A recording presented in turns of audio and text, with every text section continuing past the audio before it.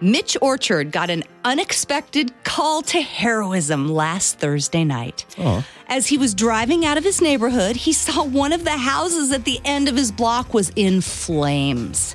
So he took quick action, and with no thought to any harm that might have come to himself as a result of this bravery, he sharply cranked his steering wheel, drove his car right through the neighbor's 6-foot-tall wooden fence, jumped out, ran up to the front door, and then kicked it in.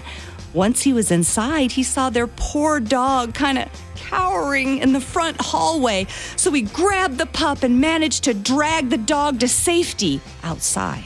Then he got back in his car with the dog, backed it away so, quote, the paint wouldn't blister, and then decided he'd better take the dog to the vet in case it had any smoke inhalation. So far, he's not done one toolish thing so far. All right, here we go. Okay, I'm waiting. The fire trucks, they were probably going to be there any minute, so he felt safe driving off in search of the vet. Sure. There was just one problem.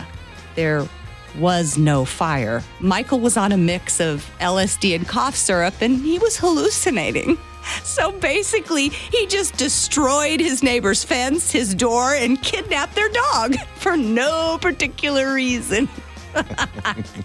Michael and thankfully the dog too were found at a local park, and he's been charged with burglary and criminal mischief. That is trippy. That's weird. I need some Thorazine.